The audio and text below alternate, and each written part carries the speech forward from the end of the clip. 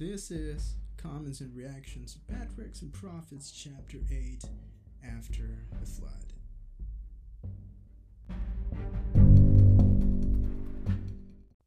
Alright, welcome back to Patriarchs and Prophets, Comments and Reactions. I know this is new, I know I've been away, but you know what? Let's just call it a season 2. I'm going to try and come back up with these recordings. Alright, not going to wait too long, so Comments, Reactions, Chapter 8, After the Flood. So first things first, what you would notice here is that literally there's just no one in his family left. You know, I mean, just the fact that you're the only people left on the entire planet is something. Like, how are you gonna survive? How are you gonna eat? How are you gonna live your life? You know.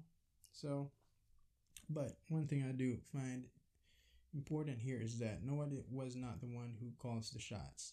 Okay, so that's important. Like, he's not the one who calls the shots. He's not the one who went up into the ark by himself. First of all, it is Noah's ark, but he doesn't own it. I think that's important.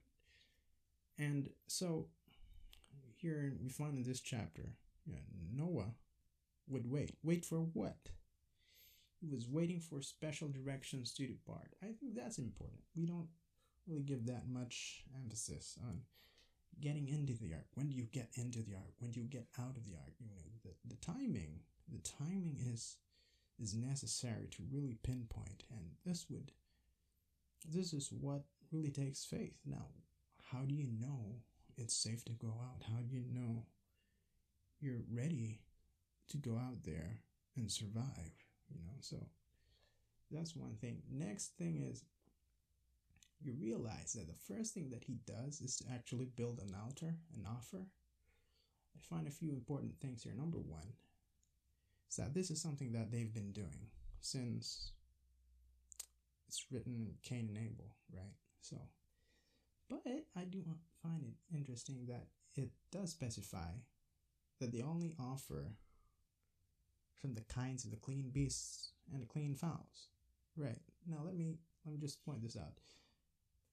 Why is this important? This would remind us all the way back that the reason why they're sacrificing is because of the meaning of the sacrifice, right? Because Christ is the great sacrifice. You can't sacrifice unclean beasts because that would be a misrepresentation of the great sacrifice, who is Christ. Fast forward, a lot of things would say, oh, why does it specify clean and unclean? Well, first of all, here's why it's important. We know that when they went into the ark, there were like 7 clean beasts, right? And there were like only a pair of unclean beasts.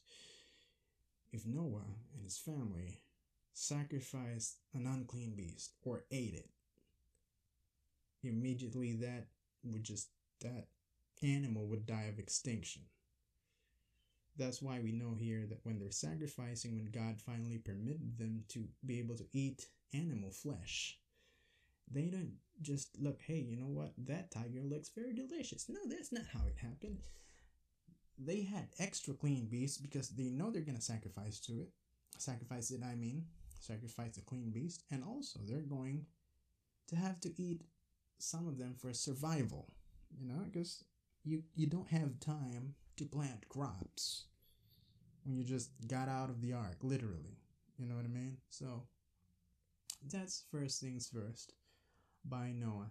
And then we'll have something later on. But one thing before I forget, I like to point this out. One thing that amazes me is a matter of explanation, of the in-depth explanation we get here of what happened after the flood, and that what it looks like is that, especially if you go through paragraph 107, at page 107, if you have a book with you. If you don't, let me just read this line. The entire surface of the earth was changed at the flood. It's like it literally told you it's not just a reset. Like I said, I put it in a question in the description if you listened to the podcast before. This is not just a reset. It is a reconstruction. What the world was before the flood is not what it is after. I think that's important to note. Like, it's the way it's being described here is that it's like a vast burial ground, right? And then all these corpses had to be covered with a great wind that was so strong that it would carry away a mountain and bury, by the same things also the silver and the gold. So when you have all of these organic material, pile them under layers and layers and layers of rocks, that would really put all these dead bodies way underneath the earth. And also, I don't know if you caught this part of the book that just told us, I'll just read it too. I think this is on page 108, paragraph 2. Like, at this time, immense forests were buried. These have since been changed to coal. So, right? So it is coal, also yielding large quantities of oil, which we now know as fossil fuels, right? Where we get fossil fuels. And also, there's an explanation here how these would ignite and burn beneath the surface of the earth, right? And then an explanation of how these would now cause earthquakes, volcanoes, and fire issues, fire and water. When they come into contact with each other as explosions. I mean, like, bro, this is like stuff you would get from a science class. But let me remind you about this book. You're not reading to a 21st century book, right? It's like more than 100 years old.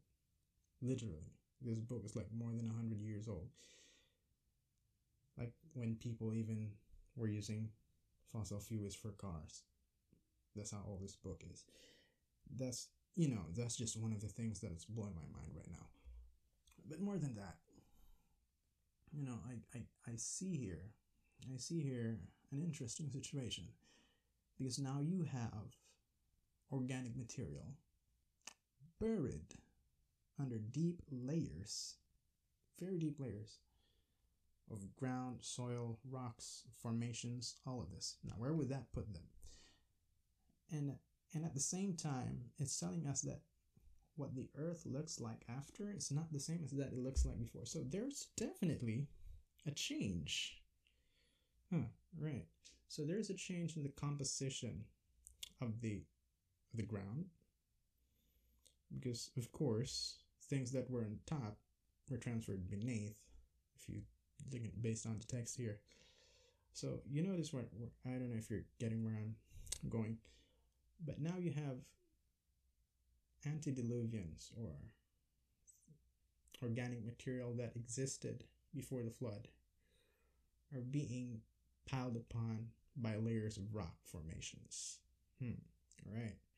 Furthermore, the whole water cycle is just messed up, because now you have a totally different environment. And we could probably even say there's a different atmospheric composition now that things have changed, which would lead me to my next point. What about the presence of carbon? You see, many times when we're doing carbon dating, we're assuming that the constant is carbon. What if it's not? Just throwing it out there. This is not a science class, but things for us to think about. So anyway, that's interesting if you look at it that way, because it would make a lot of sense to the things that we see today. It sometimes makes us think, what, did the Lord really do that? Is the flood really real? Are animals really just a few thousand years away? What about carbon dating? What about like having them count through the layers of rock formation? What about that? I mean, science won't lie. But then again, you have this. What if the Lord literally did purposely bury them in that layer? Like that group, you're going to be buried here. So, just to open your mind, think about that. But I'm not going to end that. I guess the main point that I want to really talk about here is found in Page 107.1. In heaven, the semblance of a rainbow encircles the throne and overarches the head of Christ. The prophet says, as the appearance of the bow that is in the cloud in the day of the rain, so was the appearance of the brightness round about the throne. Okay, now, talking about change. We've never heard about rain until the flood, right? So, rain was totally not within the climate before the flood. So, the climate is different, right? Interesting. After the flood, we've always had rain, which means the climate has changed. Interesting. Anyway, so, which brings me to my next point.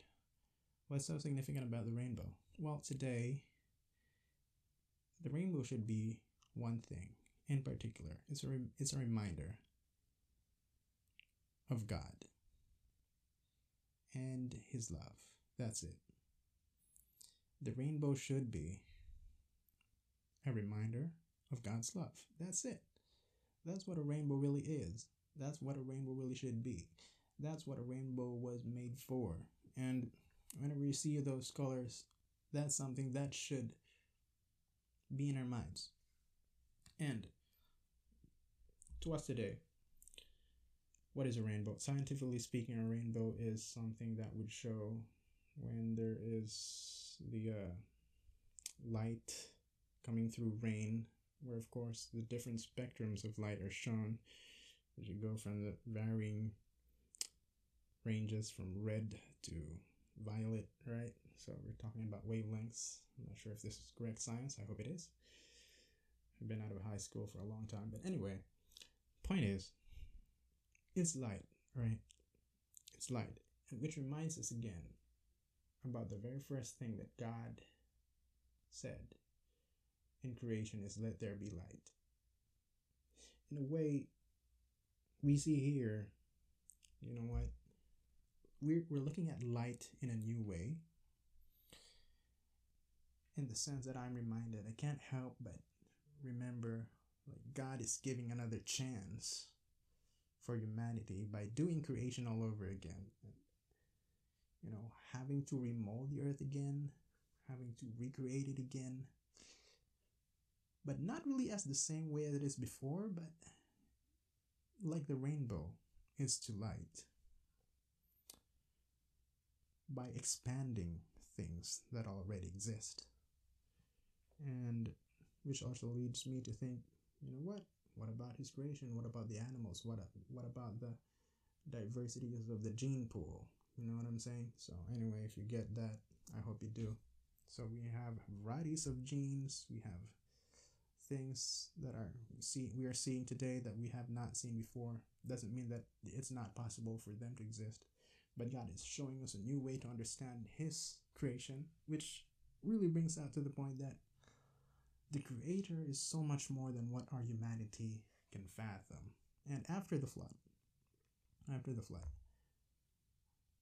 to sum it all up, my reaction would be, it's not the same as it was before, because God cares. You know what I mean? Like, God is changing the way Noah's life would be, where there would always be a reminder of what really matters in life.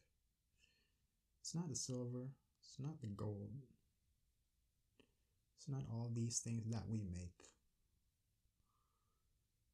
It's knowing our Creator, the beginning of all things, the end of all things. And today, you know, as a Christian, what does knowing what happened after the flood have to do with us? So many times, you know, it takes that much to change. Sometimes we need to have this experience ourselves for us to recognize and remember our need of God, who He is. And so towards the end, as people who live in a different timeline, in a different era, what does this have to do with us? First of all, we see something here very interesting. as a consequence of sin, what happened? Natural calamity, as we would call a flood, happened. Something changed. What changed? Well, the weather changed. Before it didn't rain like this, but now it did. In the same way, are we seeing the same things happen? Are we seeing that? Are we seeing changes today in the weather, in the climate? Point number 2. All right.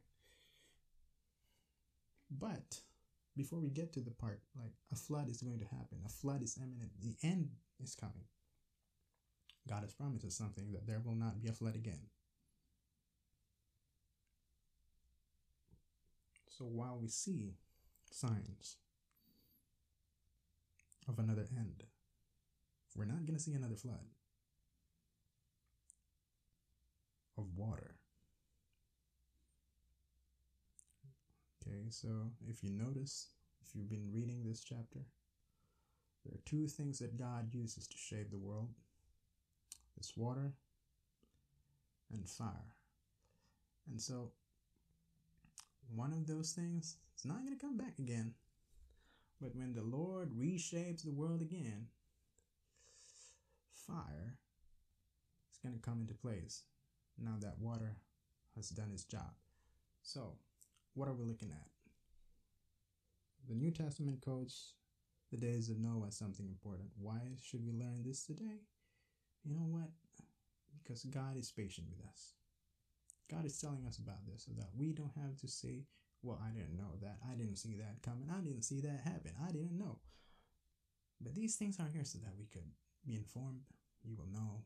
We will see how God has made it so that every single step of the way, no matter how far we're trying to push him away, God makes another way for us to make it back to him. And as what happened after the flood, no matter how hard it would have been, God always has something better in store for you and me. So I hope this chapter, you're going to go find it and read it. Also check it out in the Bible, read it for yourself, and think about it, pray about it. All right, and this is it. Hope to see you in the next chapter.